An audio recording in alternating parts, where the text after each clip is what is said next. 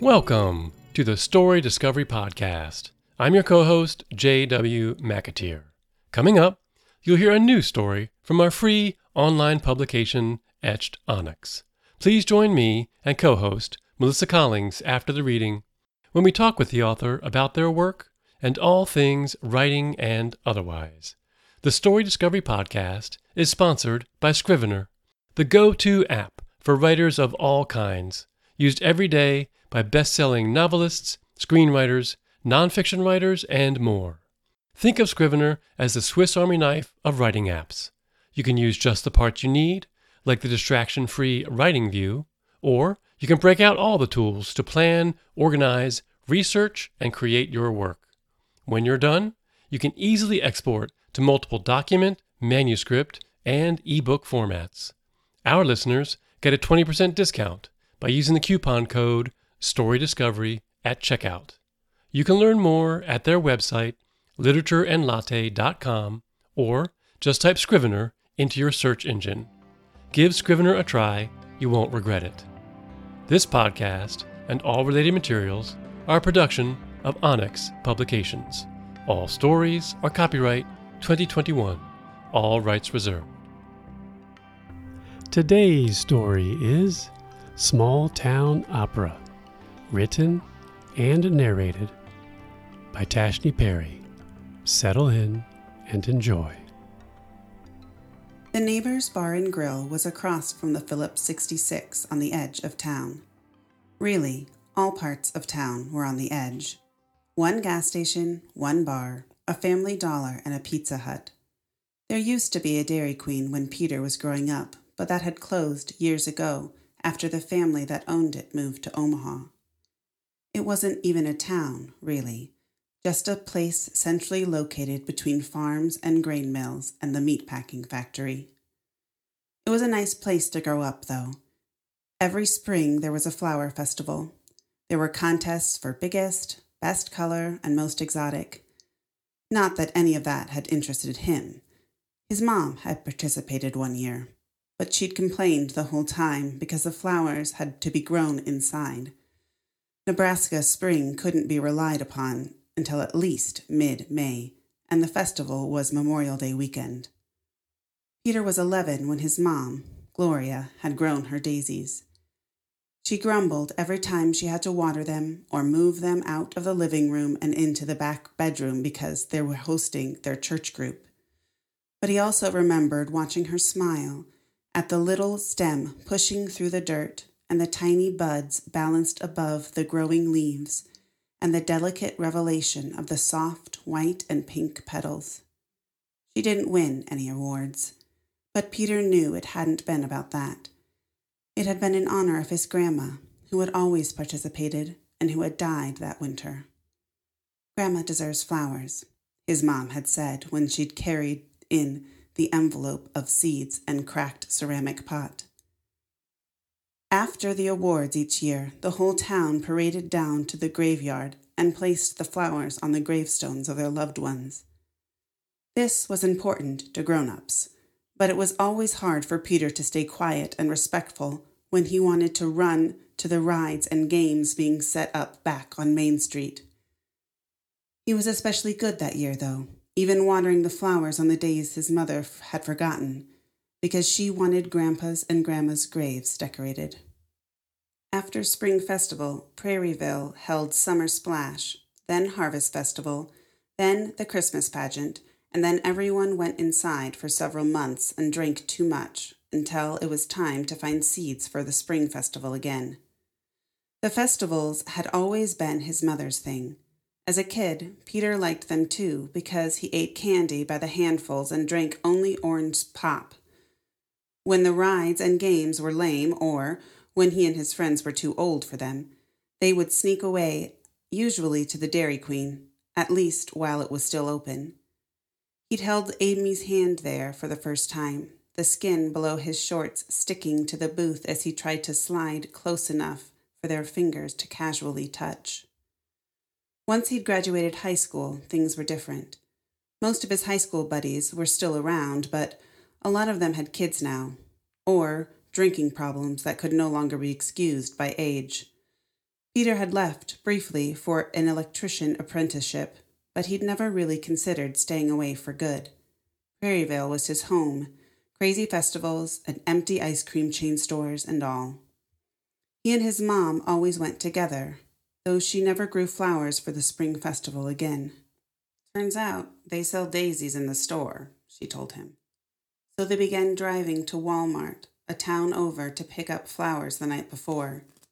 She never entered the store's flowers in the contest, but they did join the parade and laid them on his grandparents' graves. Peter thought maybe he should have participated in the spring festival this year, maybe even grown his own flowers. Amy had offered to help, but he couldn't walk in that parade without his mom. He'd never missed a spring festival before. Even when he was in Omaha for his electrician apprenticeship, he'd come back for it because his mom had asked him to. "Only if your boss doesn't mind," she'd said on the phone. He considered lying, but it wasn't a big deal, and she didn't ask for favors except on festival days. He was pretty sure she had been disappointed when he moved back after receiving his electrician's license. Excited to have him back, of course, but disappointed he'd failed to escape. She'd never said any of this out loud, but Peter heard it in her tone. Maybe it was because his mom didn't belong in Prairieville. She did all the things the other women did: cook, sew, grow and can her own vegetables. But she didn't scavenge for dress patterns at the church garage sale or experiment with different spice combinations while pickling her cucumbers. There was no excitement in any of it for her, only duty. "I was going to be an opera singer," she told Peter when he was 10, "before I married your father and had you." Most people in Prairieville, including Peter, didn't have dreams that included things outside of Prairieville. They liked recognizing people in town and making dirt clouds behind their cars and the cool nights full of stars and chirping crickets. Big cities were for weekend visits or extra special shopping trips. There were plenty of homes and businesses that needed help with electrical issues in Prairieville. It had everything Peter needed, but it didn't have an opera house or concert hall or anything else that wasn't a church basement, and no one knew who Pavarotti was or why Puccini's Madame Butterfly was always best when the costumes and set were traditional. Maybe that's why his mom had a "before I die" list. Before I die, I'm going to visit the Met. Before I die, I'm going to start a poetry book club. Before I die, I'm going to color my hair blue. These were some of the big ones. Then there was a small list. Before I die, I'm going to organize this pantry, return that overdue library book, paint my yellow dining room, get the ladies' circle to come up with something more interesting than a bake sale for fundraising, ask the owner of the neighbor's bar and grill if the spelling error in his name was intentional. Once she was actually dying, the lists disappeared. For a brief moment after her death, Peter thought about finishing her list for her, like some convoluted plot for a made-for-TV movie. He pictured himself bringing home paint samples, driving to New York City in his rusted white Ford pickup truck, an urn in his passenger seat. But his mom had been buried, not cremated, and he couldn't see the point of going to New York alone or fixing up a dining room she would never see. Including the name of the neighbors on her Before I Die list had mostly been a joke, but it had driven her crazy, the misspelling. She'd offered to pay him $25 when he was 12 or 13 to ask the bartender if there was a reason for the misspelling. But going inside would have meant breaking the rules, and Peter didn't do that. Probably there was no story behind the name. Probably she had already asked, years ago, and never told him. But he'd been driving past it now for a week on his way home from his latest job, and he'd missed the spring festival, so there were no flowers on his mom's grave. And there was an open letter on the floor of his truck from his old boss, offering him the perfect excuse for never attending another festival again. But was that what he wanted? He hadn't gone to the bar for years. The inside looked exactly the same, a stereotypical small-town dive bar, complete with wobbly-legged tables, cracked red vinyl booth cushions, and mismatched wooden bar stools. The posters and jerseys between the TVs on the wall were the same, too, a faded collection that included paraphernalia from both the local high school and the Huskers' glory years. Everything looked grimy and smelled of stale cooking oil and spilled beer. It was mostly empty except for a small group of road crew guys, orange vests draped over the backs of their chairs, and two graying men sitting 3 stools apart at the bar. They all looked familiar in the vague way that everyone from Prairieville looked familiar, but he didn't really know them.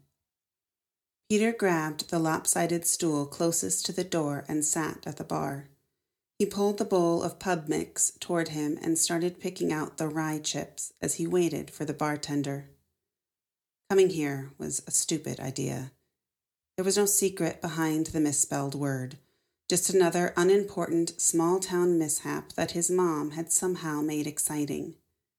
He pushed away the bowl of pub mix and shoved his left hand into his pocket. There was an electrical wire cap in there, orange, if he remembered correctly. He passed it between his fingers. He should leave, go home, let out his dog, drive over to his dad's and check on him. That would mean more to her. But instead, he slumped farther down into his seat, pulled out the orange cap, and began spinning it on the counter. It skittered and bumped as it lost speed before he trapped it under his hand and spun it again.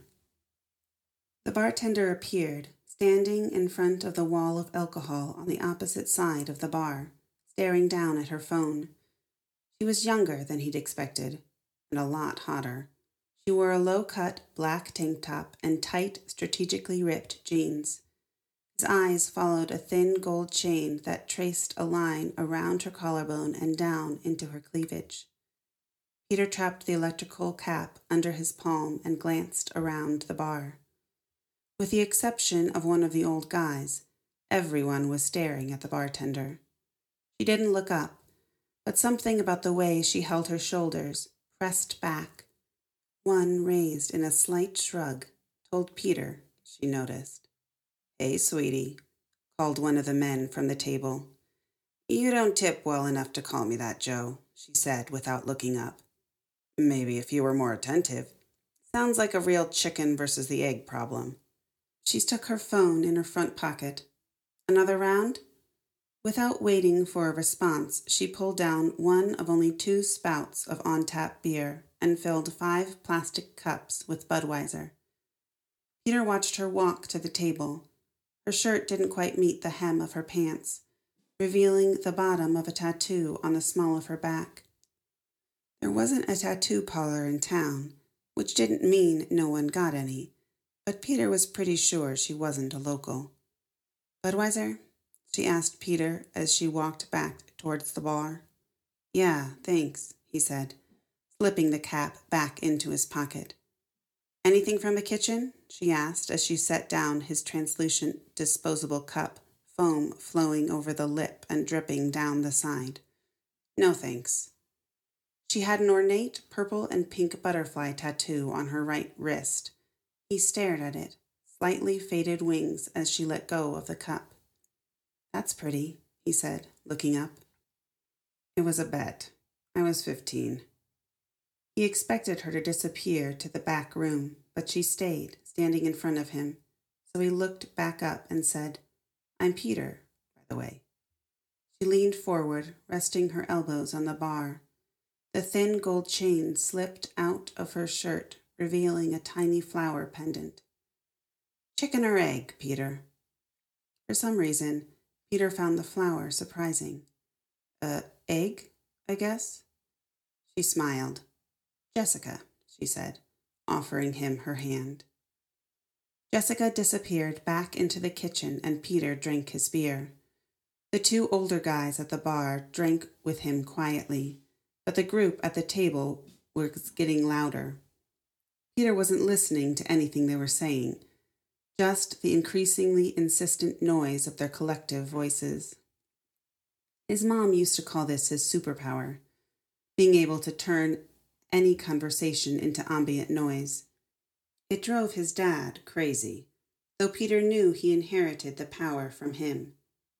It was useful, if not impressive, especially if he wanted to be able to sit and drink without being interrupted by anyone's thoughts. The neighbor's bar and grill used to be called the Bar and Grill. Peter had been 6 when they changed it, so he wouldn't have remembered, except that his mother had pointed it out. "Vital life lesson," she said to him on one of their walks to the library, pointing at the new block letters above the entrance. His memories were sprinkled with his mother's vital life lessons, always given at odd times for what seemed like odd things. As he got older, he decided his mom just liked the sound of the phrase, but he still held on to them. He was glad he had now. That day, her vital life lesson had been always have a friend without a social filter. Why? He'd asked, not knowing what a social filter even was. Because they'll tell you when you're being stupid, preferably before an entire town notices you can't spell. Jessica's phone lit up the fabric of her jean pocket. She pulled it out, read the message, and shoved it into her back one instead. "Do you smoke?" she asked, setting another beer in front of his almost empty cup. It took him a minute to turn her voice into words. "No," he said. "Neither do I. Let's take a non-smoke break." Hours later, Peter sat in the bed of his truck and Jessica lay beside him. They weren't touching, but he was very aware of how close his fingertips were to her exposed waistline. The night was cool and bright with stars. "I have a theory," she said. They were parked just outside of town, next to a cornfield owned by some non-local corporate farm based out of who knows where. Peter pulled another can from the 6-pack they'd brought from the bar. "About?" "The chicken and the egg." "Which came first?" "It's not about which you pick. It's about how you say it. No one actually knows the answer. That's the whole point of the question. My theory is that you can separate people into 3 categories. People who think they know the answer, people who understand there really isn't one, and people who are too stubborn or scared, which is really just the same thing, to answer at all." "Which is the worst?" Peter popped the can and took a swig. "The third one." "Which one am I?" "The second." "And you?" "I just ask the question." "So you're outside of the categories?" "The theorist can't be part of the theory." Jessica's phone buzzed loudly against the truck bed. "You gonna answer that?" asked Peter. "No, he's a number 1. Peter lay next to her, folding his hands over his stomach. "Do you have any more theories?" Her phone buzzed again. "Theory number 2. There are 2 reasons to abandon a car on the side of the road." I'm assuming one is because it's broken." "No. Sure, cars can break down and have to be left temporarily, but think about it. If your truck broke down, would you just leave it on the side of the road forever?" "I guess not." Her phone went off again, ringing an electronically replicated sound of an old landline. "What?" she said, sitting up and sliding off the truck bed, the gravel crunching as she paced. He tuned the words out as she whisper-yelled into the phone. He closed his eyes. He didn't know why he was here. He had a long day tomorrow. His dog had probably peed all over the house unless Amy had gone over to let him out. He wondered what category Amy would fall into in Jessica's chicken or egg theory. Before his mom got sick, he and Amy had been planning their wedding. More accurately, Amy had been planning the wedding and Peter had been going along with it. Amy had offered to move up the wedding, make it smaller so that his mom could be there. Peter had suggested they wait until his mom got better. But his mom hadn't gotten better, and now the wedding was just something that floated in the air between them, not quite in the past or the future. He didn't know how much longer Amy would let it stay that way, and he didn't know what he would do if she decided to give him an ultimatum. He was pretty sure he loved her, just not in an urgent way. She was comfortable and kind. She fit here, and so did he. Except he didn't know if that was true anymore, the fitting part. Prairie Bill had been home because his mom had made it home. He felt like one of those helium balloons his mom always hung onto for way too long. Half of the string dragging across the floor, sluggishly drifting, to Amy's, to the bar, to the possibility of Omaha, to Jessica. He knew he'd be stuck wherever he landed. He wasn't ready to be stuck, but he wasn't sure he had enough energy to choose. The truck bed sunk slightly as Jessica climbed back in, her knee nestling between his legs, her breath yeasty and warm against his cheek. He didn't open his eyes, just slid his hands around her waist as she lowered her chest onto his. Her kiss was salty and much softer than he'd expected. "I lied," she said, laying her head on his shoulder. "I'm a number 3. Peter heard the car door slam and then the rumble of tires churning against gravel. He sat up slowly, opening his eyes. The darkness barely changed. Clouds must have rolled in. His back ached from the hard-ribbed floor of his pickup. He slid his hand across the cool plastic next to him. Jessica was gone. He walked around the truck bed and climbed into the front seat, leaning his head back against the headrest, and reaching beneath him to rescue his phone when it pressed against his thigh. It lit up the cab, the clock reading 2:30. There were 3 voicemails, 5 missed calls from Amy, and 1 text message from an unsaved number. He clicked on it and read, "Theory 2, Reason 1. You're running away from something." Peter clicked back to the missed calls and dialed Amy. She picked up after the first ring. "Thank God. Are you all right?" She had obviously still been awake. "Yeah, sorry. Fell asleep in my truck." "Damn it, Peter. I have been freaking out for hours." "I know, I'm sorry. This is not okay." "I know." Peter paused. "Did you happen to go over to let Brian out?" "Yes." Her voice was clipped and high-pitched. He was pretty sure she was trying not to cry. "But Peter, we need to talk." Peter closed his eyes and slipped his hands into his pocket, finding the orange electrical cap with his fingers. "Okay. Tomorrow? Or, I guess, tonight? Supper?"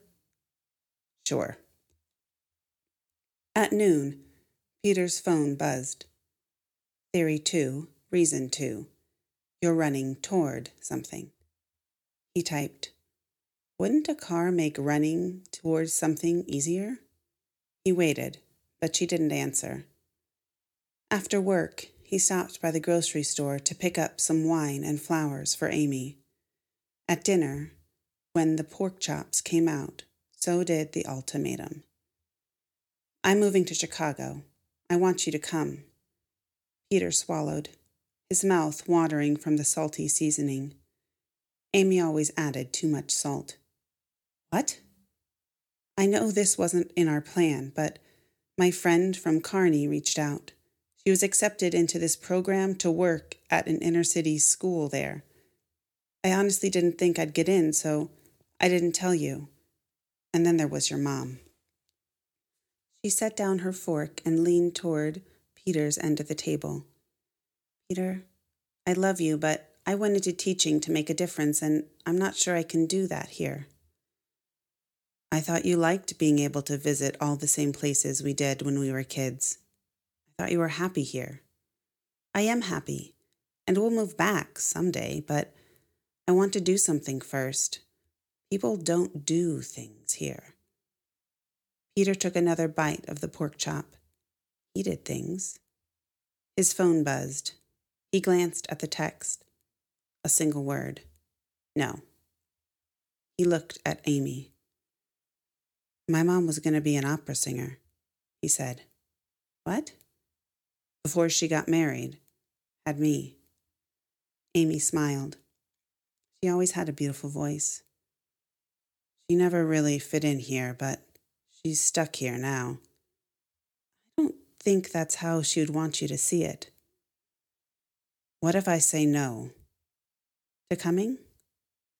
Amy asked, her hand pressed flat against the tabletop. Will you still go? She sighed, tracing the lines gathering on her forehead with her fingers. I haven't signed anything yet. Her voice was quiet now. But this is your dream? Peter, I have a lot of dreams. Peter thought about his mom, singing scales in the shower, blasting Wagner and Vivaldi until the minivan shook and the women passing by with strollers glared into our tinted windows, shutting out the chemo with Madame Butterfly. If it's your dream, you should go, he said. We'll figure it out. What does that mean? Peter closed his eyes, slipping his hand into his jean pocket. His mom used to say he fiddled when he was trying to find words. A sharp piece of copper wire jabbed into his middle finger. He pulled his hand out, pressing the prick of blood against his palm. Growing up, his pockets were full of gravel or snail shells or crushed dandelions. He would roll them between his fingers, then later find them piled by the laundry room sink. He still forgot to empty his pockets, his washing machine clanking arrhythmically with each load. It was a wonder it still worked. I'm sorry, Amy. I'm tired. I haven't been sleeping well. Can we talk about this tomorrow? You could sleep here. Not tonight, okay? She shoved her chair away from the table and stood, grabbing her plate. I barely see you anymore. He stood more slowly than Amy had and stared down at the edge of the table. Tomorrow, I promise. And Amy? He looked up at her. Congratulations. Peter didn't know where he was going, or, more accurately, Peter wasn't going anywhere. After 30 minutes of driving down random roads, he pulled over and took out his phone. He typed, Theory 2, Reason 3. You're dead. A moment later, his screen lit up. Morbid, but accepted. My mom wanted to be an opera singer. Mine wanted to be a drug addict. Peter stared out of his windshield, the wind murmuring in the cornfield around him. It was always growing and shrinking and being plowed under, but somehow it never seemed to change. His phone buzzed again. Theory 3. I would make a terrible mother. Theory 4. I'm an ass. Category 2 people can only be temporary asses. Peter turned his truck back on, but left his headlights off. Everything outside was heavy. The air, the sky, the roll of his engine beneath his seat. Choose, Jessica. Chicken or egg? 2 months before she died, Peter, Amy, and his mom and dad all took a road trip together. His mom had wanted to see the redwood forest before she died. Her oncologist wouldn't clear her to fly, so they took a week and drove there. She had to stop a lot. Really, it had been a terrible idea, but you can't say no to a dying person. Vital life lesson, she had said, on an abandoned-looking road somewhere in Nevada. If you're lost, ask for directions.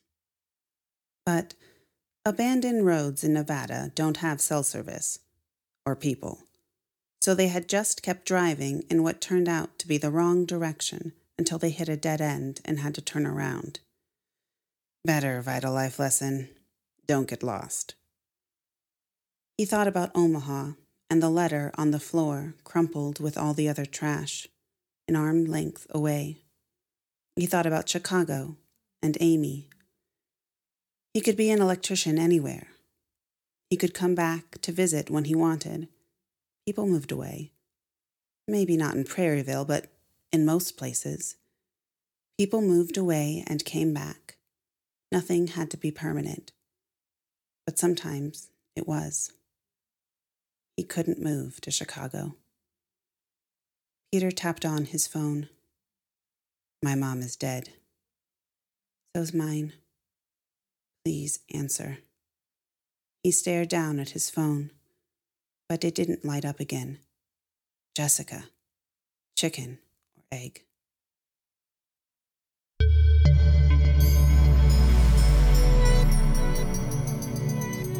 You just listened to Small Town Opera, written by Tashni Perry. And we have Tashni on the show with us today to talk about the story a little bit and her approach to writing and writing in general. So welcome to the show, Tashni. Thank you. Thank you so much for having me. Good to have you on. And of course, as always, we have our co-host, the wonderful voice behind many of our stories, Melissa. Hello. Great to have everybody here. All right, Tashni. Well, as always, we kind of kick off the show giving the writers or the authors or the poets an opportunity to introduce themselves. So tell us a little bit about yourself. Of course. So I am a Midwest girl at heart. My mom's family is from Minnesota and my dad's family is from Nebraska, which definitely influenced the setting of the story. I could tell. I grew up here in Omaha all the way through college. And then my husband got a job in Albuquerque, New Mexico, which don't judge my geography skills. But before I knew we were moving to Albuquerque, New Mexico, I'd never heard of Albuquerque. So we drove across the country and relocated. And there were a ton of things I loved about living in the Southwest. The winter doesn't last 6 months. Green chili is fantastic. And of course, all three of my kiddos were born there, so it has a special place in my heart. Yeah. Yeah, but it was really hard being separated from my people here in Nebraska. I am for sure a homebody. And so I had this moment. Probably I had several of these moments, but I recall one, at least one of my kiddos was behind me in the car. And I remember having this thought of if I disappeared, no one would know for like months, except for my immediate family, because I just didn't have anyone there. Mm-hmm. And so motherhood for me in New Mexico was really isolating. Oh, wow. And my husband kept telling me to join like mom's groups, but surprise, surprise, I don't like social situations where I'm meeting new people. I know that's really weird for a writer, but I'm an introvert, so I didn't really want to do that. I did eventually. It was good advice. My husband was right. I should, meet human beings. But before I did that, I returned to writing. Mm-hmm. It was something that as I was growing up, I used to figure out questions, be inspired, learn things about myself. So that's what I did. I first started with a young adult novel that is currently collecting metaphorical dust on my computer. Dust computer bytes. Yes, exactly. And then I got connected with a mom's blog down there, and I was a contributor for them. I contributed bi-monthly and eventually became an editor for them. And I really kind of connected again with this piece of me that I didn't realize that I was missing, but I really, really was. And so for that reason, I'm kind of grateful for the isolation, because I think sometimes we get into a routine, and when we're pushed out of the routine, we learn things about ourselves. Sure. And then we did eventually move back to Nebraska because, like I said, I was a homebody. Eventually, my husband caved and we moved back here. Mhm. And one of the first things I did was enroll in the University of Nebraska at Omaha's MFA program to just kind of further my craft and reestablish this love for writing. Mm-hmm. And that's where this story came from. It was one of my pieces in my thesis. Mm-hmm. So, Okay.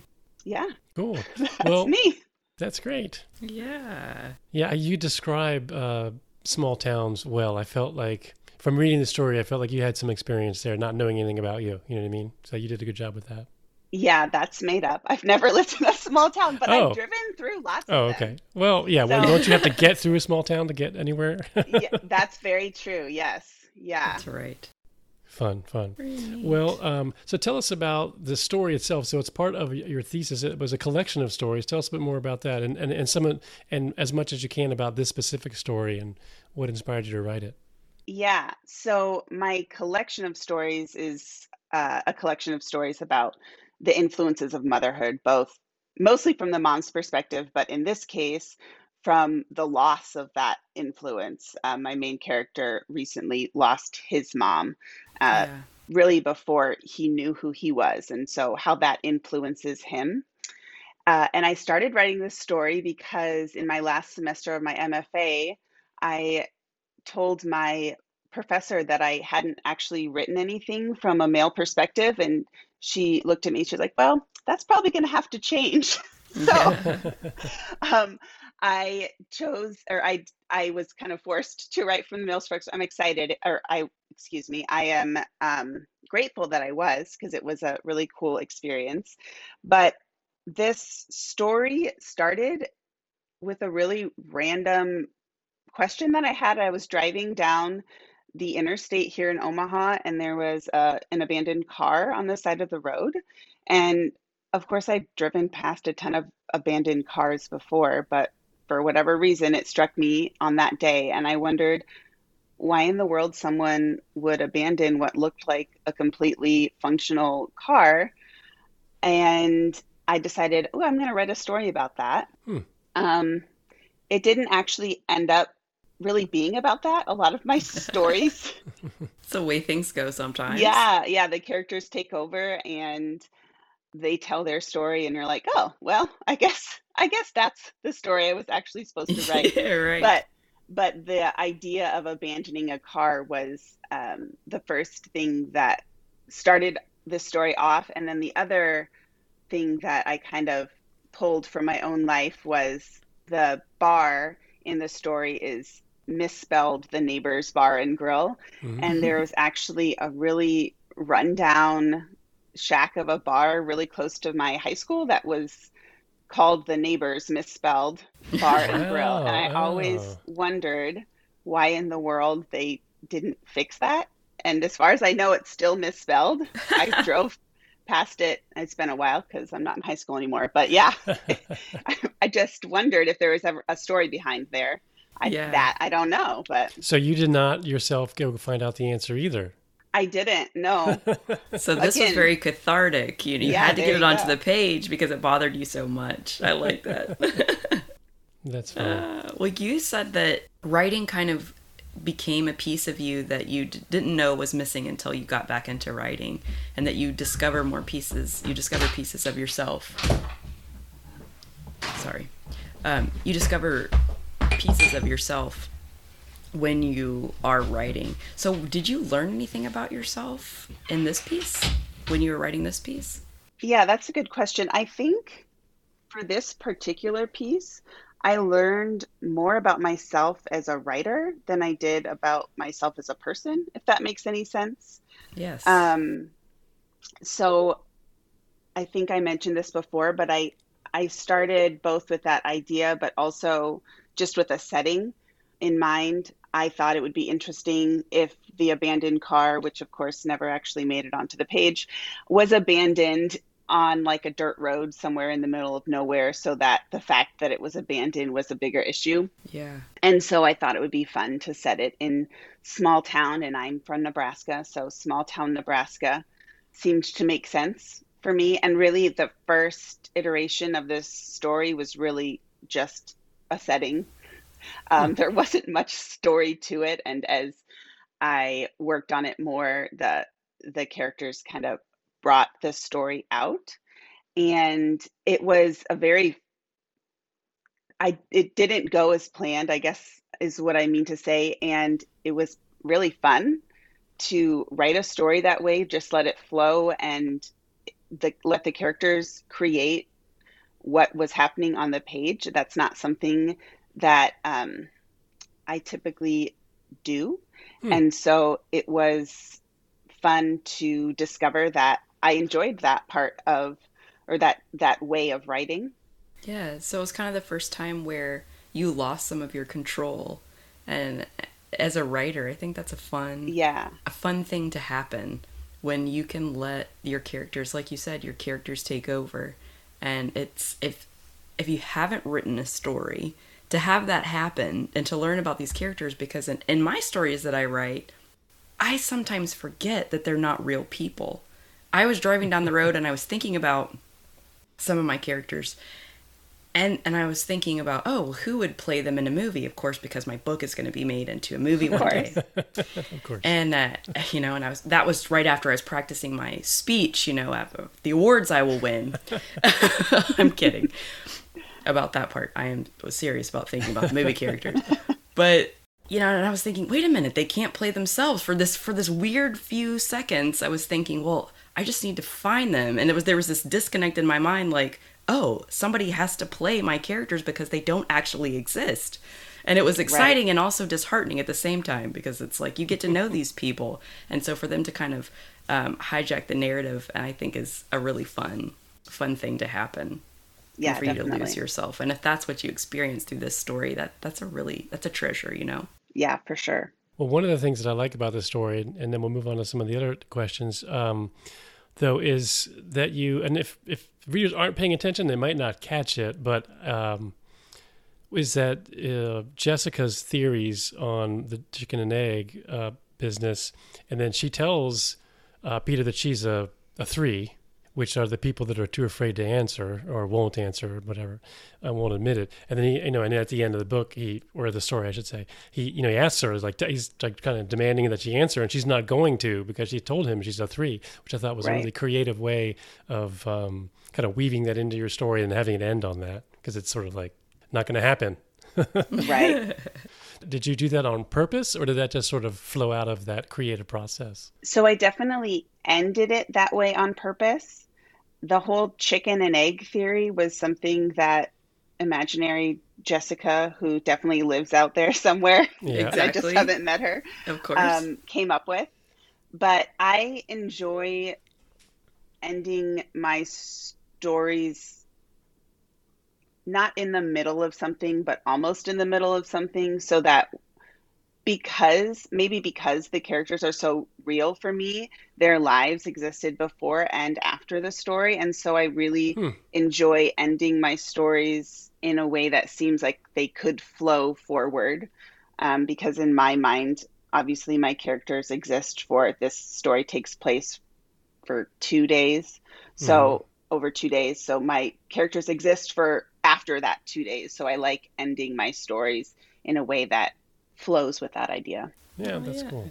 That is. What do you think? Are you going to continue with these characters in any No. other stories? Okay. No, I just like people to They be exist, able but to... they just walk away. Yeah. Wonder what they're doing now. Right? Probably they're still lost. Yeah. Poor yeah. Jessica's stuck in that bar still. That's great. Okay. Well, you love to write. That's obvious. But what about your first story? And I mean, this story has been really fun, and this kind of sounded like it came toward the end of your MFA as you were really developing some writing legs. What Yeah. about your very first one? Can you tell us about that? Yeah, so the first story I distinctly remember writing was maybe all of 3 pages long. I thought it was, the next great novel. And it was about a dinosaur that I rode to school.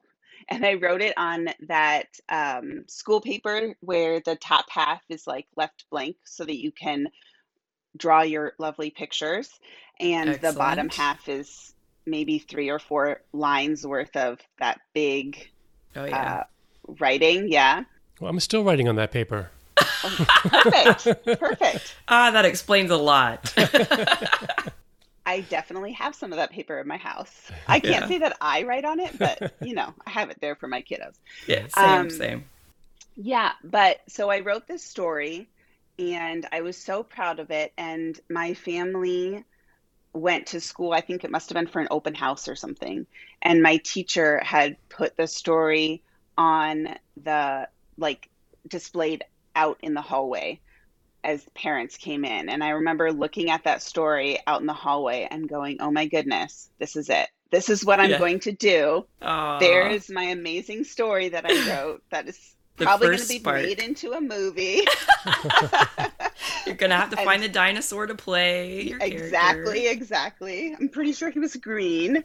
I'm sure that was very important detail to get right in the movie. Of course. But yeah, so I saw that there and I was like, yep, this is what I'm going to be. I'm going to be a writer. And of course, that doesn't stick with you because overpraised 7-year-old have a lot of confidence that, you tend to lose as you approach adulthood. But I'm really grateful that I rediscovered that spark that I had previously discovered in grade school. And here we are. That's fun. I think that's true for a lot of writers that I have heard interviewed, not necessarily the ones that we have done on the show, but that you have that sort of, you understand writing in your core somehow when you're young, probably because you're reading so much and it's affecting, you're like learning from it and you're seeing things and anyway. But then somehow as you get older, you just sort of get away from that. And then as you come back, or you have more time or job choices or whatever, and then you sort of say, hey, well, what about that feeling and that experience? And you get back into it. Yeah. And I think some of that, I loved my high school, but we wrote so many papers. And I think you lose some of that love when you're, at least for me, I am not a writer who loves to write academic papers. Yeah. I'm sure they're out there somewhere. Oh, definitely. But that is not me. And so I think for a while in high school, it was just writing a lot of papers and losing some of that love that I had in grade school. And then college, you get busy, and motherhood, I don't know if you guys know, that's pretty hectic. Oh, yeah. But then rediscovering that was a lot of fun, for sure. Well, good. Good. Well, I am curious because actually in this set of interviews that we'll have coming up for this edition, a lot of the writers have gone through the MFA process. And so since I don't know if that was recent or not, I don't remember when that happened for you. Yeah, so I graduated a year and a half ago. Oh, okay, good. So that was pretty recent. Good. Yeah. Well, could you, I guess, tell our listeners and or, aspiring writers and readers, what did you find beneficial from going through that process, or is there any cons from going through that process? And just give us your thoughts on getting an MFA. For sure. So I think there are a lot of different types of programs that you can go through. Mine was what's called a low residency program, so I can speak to that one specifically. Some MFA programs are the more traditional sense where you go into the classrooms and you take a certain number of classes every semester. The low residency program that I went through at UNO, basically once a semester, we did what came across as like a writing retreat. So we would go and lecturers would come and talk about anything you can imagine to do with writing. And then throughout the semester, you worked one-on-one with a mentor and submitted writing. And for me, that type of program worked super, super well for a couple reasons. First of all, it worked as I also stayed home with my kiddos. It worked with my schedule. But it also really helped to immerse me into that writing process during the residencies. I have a hard time when I'm at home or even when I'm in the same city where I function on a normal basis to sit down and really focus on learning craft and stretching myself. There's just so many other things that pull at my attention. So I really loved leaving for 10 days and focusing on writing and writing alone. And I think that particular way of learning just helped build that craft so much faster than it would have if I had gone and sat through classes and then had my attention kind of divided in between lots of different classes. The other thing that I loved about it is you were really in charge of what you wrote and what you submitted. So I could see how, I don't know what I'm about to say here. Sorry. I lost my train of thought. Not a worry. Apparently I can't see anything because it's gone. I think sometimes as we study craft, and this isn't necessarily a negative thing, but we imitate. So we imitate what we read and what we are taught in the classroom. So you end up with maybe, hopefully temporarily, a voice that's not your voice necessarily. I think that can potentially be an issue if you are going to an MFA. I feel like I didn't experience that because it was I had so much agency over what I wrote. So they gave me reading lists, which were phenomenal because all the mentors were so well read.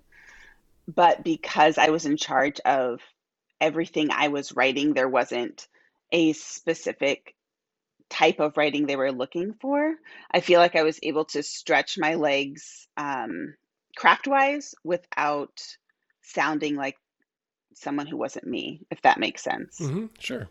Well, I think that a lot of writers experience that if you're reading an author and you're reading a lot of their stories, you kind of get a voice into your head. And then when you write a story, whether you want to or not, that voice sort of, presents itself. I don't necessarily mean it's like a copy, but somehow that, that author's style might influence your style. And then you'll write that way for a little while and then change over something else. I think that's pretty normal and okay, honestly. I think it's a good way to explore voices. Yeah.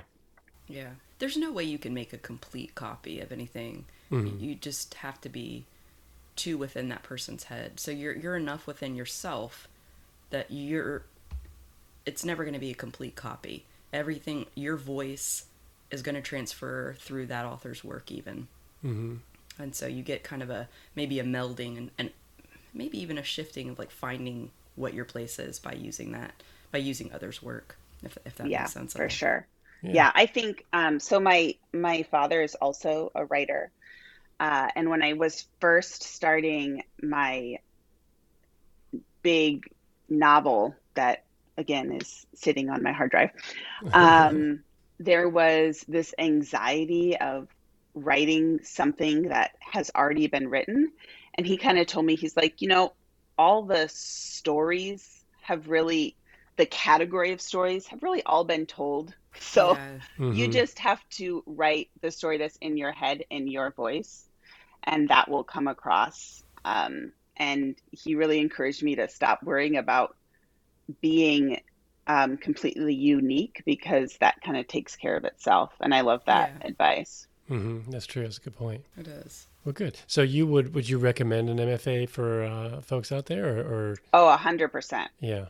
Yeah. I think that you can, with or without an MFA, you can be a writer and you can improve your craft. You can go to, I love going to writing retreats and writing workshops and all that kind of stuff. The beauty about the MFA is at least for me, it was really concentrated. So I felt like my craft grew quickly over that 2 years because I was so focused on it. The other thing that really helped was deadlines. Outside of the MFA, I'm going to be honest, I kind of flounder because no one's waiting for my packet to come in and no one's emailing me saying, Tashni, where's that next story that you owe me? Because no one's waiting for it. Yeah, those deadlines and that intensive focus, I think, is really helpful. Yeah, that's good. That makes a good point. I think another way of learning is through reading. And so what do you like to read? Are you reading anything particular now? Yeah, so currently I'm reading The Night Watchman. Okay. by Louise Erdrich, which I am loving. But I read all things.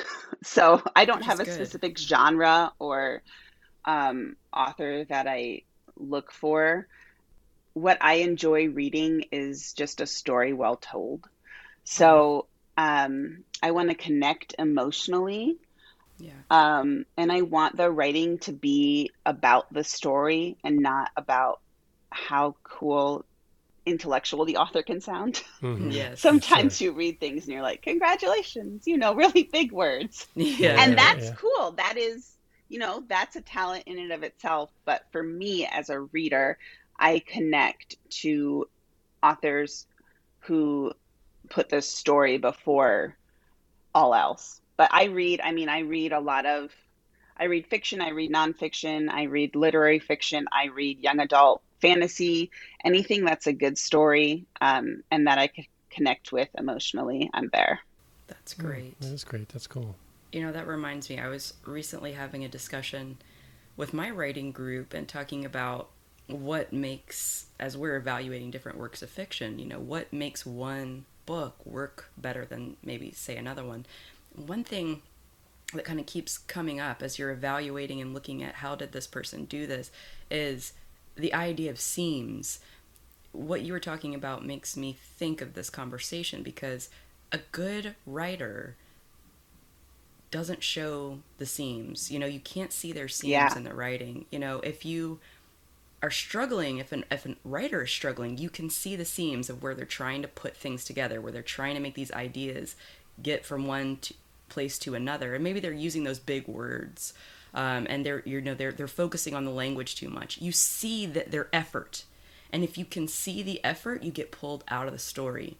For sure. So if you can get rid of those seams, you're oblivious to being in the story. That you're reading a story, you're just in it. And so I think that is what you said made me think of that conversation. Wow, that's a really neat analogy. Yeah, I Was love that something that. your group came up with, or that's amazing? And was that like something someone read in the group? Because that's terrific. I don't know if I stole it from someone or if I came up with it myself. Oh. I don't know, but I stole it from someone, just didn't realize it. You should But- trademark it. Yeah. Yeah, there you go. Yeah, TM. Whatever. Which it probably wasn't even Seams. mine because you go through the day and you pick up things and you forget where you picked them up from. You just hang it on and Yeah, put it one on of your my little knapsack. yeah, for sure. One of my favorite young adult authors talks about something similar. She talks about don't let your audience see you moving the furniture behind the scenes. Exactly. So that Yeah. same idea. Yeah. Cool. Very cool. Well, believe it or not, we are already coming up on time here. So I am going to steal Melissa's question. This is one that she often asks our authors and poets. And so do you have a writing quirk, something that you would think you is special to you, that you have to do before you write, or you have to be in a certain place before you write, or you have to have a drink or anything? Yeah, for some reason it's my favorite. It's my favorite is, I question. know. Yeah. I really want to ask everybody this question, but I fear it's like, no, I don't really have one, and that's okay if you don't. If you're just a writer, but now the pressure's on. Tell us something strange you do when you're writing. Or just come up with it, right? Just Right, make right. it up. Yeah. We're all writers. Make it up. Completely just fabricate something because I need this. No, okay. So I have a lot of writing friends who make playlists as they write. Yes. I cannot do that. So my undergraduate was in music education, and they really beat out of you this idea of passive listening to music. So anytime music is on, I have to analyze it. So what Ah. I did to kind of shut things out when I really need to focus on writing is I find Rain, the noisemaker Rain, and I put my Oh. headphones in and I listen to Rain. And That's then a I good eat. one. You did not Yeah, disappoint. Oh, yeah. there Is you there go. more? Good. Yeah. Okay. Well, I mean, the only other one is I eat a lot of junk food. Oh, okay. Junk Yes. food is my fuel. Do you Yeah. eat while you're writing? Now, Yes. yeah? Yeah. Oh, what about the keyboard? I have kids, man. There are so Yeah, many that is things not on an that issue. keyboard. Yeah. Yeah. Right, right. A little Cheeto underneath. Yeah. H is okay. Oh, that's good stuff. Well, then, okay. So, Melissa, do you want to ask I guess actually the last question. That wasn't, if I said that was the last question, that wasn't the last question. Yes. The writing quirk one comes up often, but the one we ask every single person, because I think it's a great question to end on, is a piece of advice that you can share with aspiring authors or just curious listeners who might want to know something about the writing process that you've picked up along the way. Something to advise our readers and writers out there. Yeah, so this actually comes from one of my mentors in the MFA program. She did a lecture on memoir, but it applies anywhere. But she was talking about how a well-written memoir should be more about the reader than it is about you. Oh, wow. And I think that's true of all writing. Once you write it and you put it out there and it's meant for an audience, it's for the audience. Yeah. And I think if you think of that as your writing, if it's something you want to have reach an audience, I mean, obviously there's like writing in a diary. That can be for you. That's Sure. totally cool. But when you're trying to write for an audience, I think it's really important to remember that once you release it out to that audience now owns it. And it's in some ways no longer your story.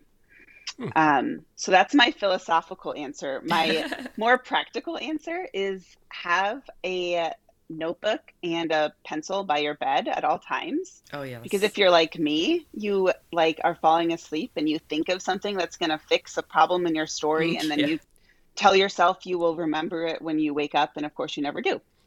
So, or you have to like go find a pen because you can never fall asleep until you get it written down. So it's really fun to write down those things. Sometimes it's an idea and you wake up and you read it and you're like, I was real tired and that's dumb. Right. It sounded interesting at the time, but it wasn't. But sometimes it's what you were looking for. So I love having a piece of paper right there to write it down.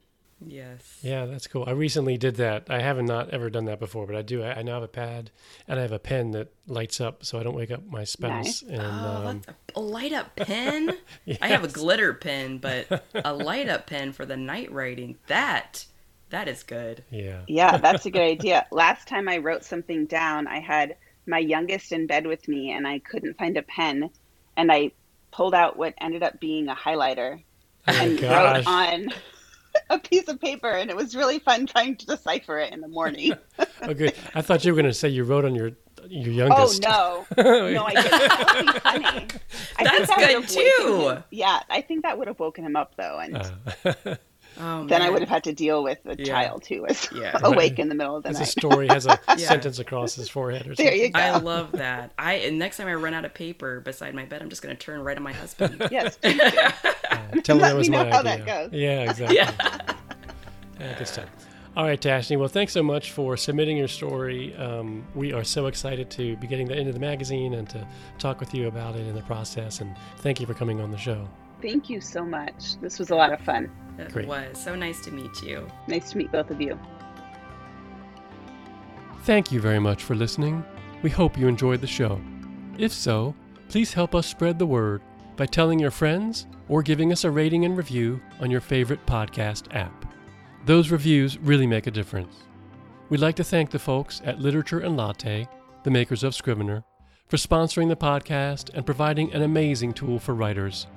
If you'd like to take your writing to the next level and use a tool designed for writers by writers, then give Scrivener a try. What have you got to lose? The Story Discovery Podcast is a free, narrated podcast of the works that appear in Etched Onyx magazine. Edited by J.W. McAteer, all stories and poems are available for free at onyxpublications.com. That's ONYX publications.com. If you'd like to support the continuation of this podcast and or the magazine, please consider a small donation through Patreon at patreon.com/onyxpublications. As a nano publishing house, we are always looking for new works to showcase. If you'd like to submit a story or poem for consideration, please visit the submissions page on our website. In the meantime, keep reading and writing.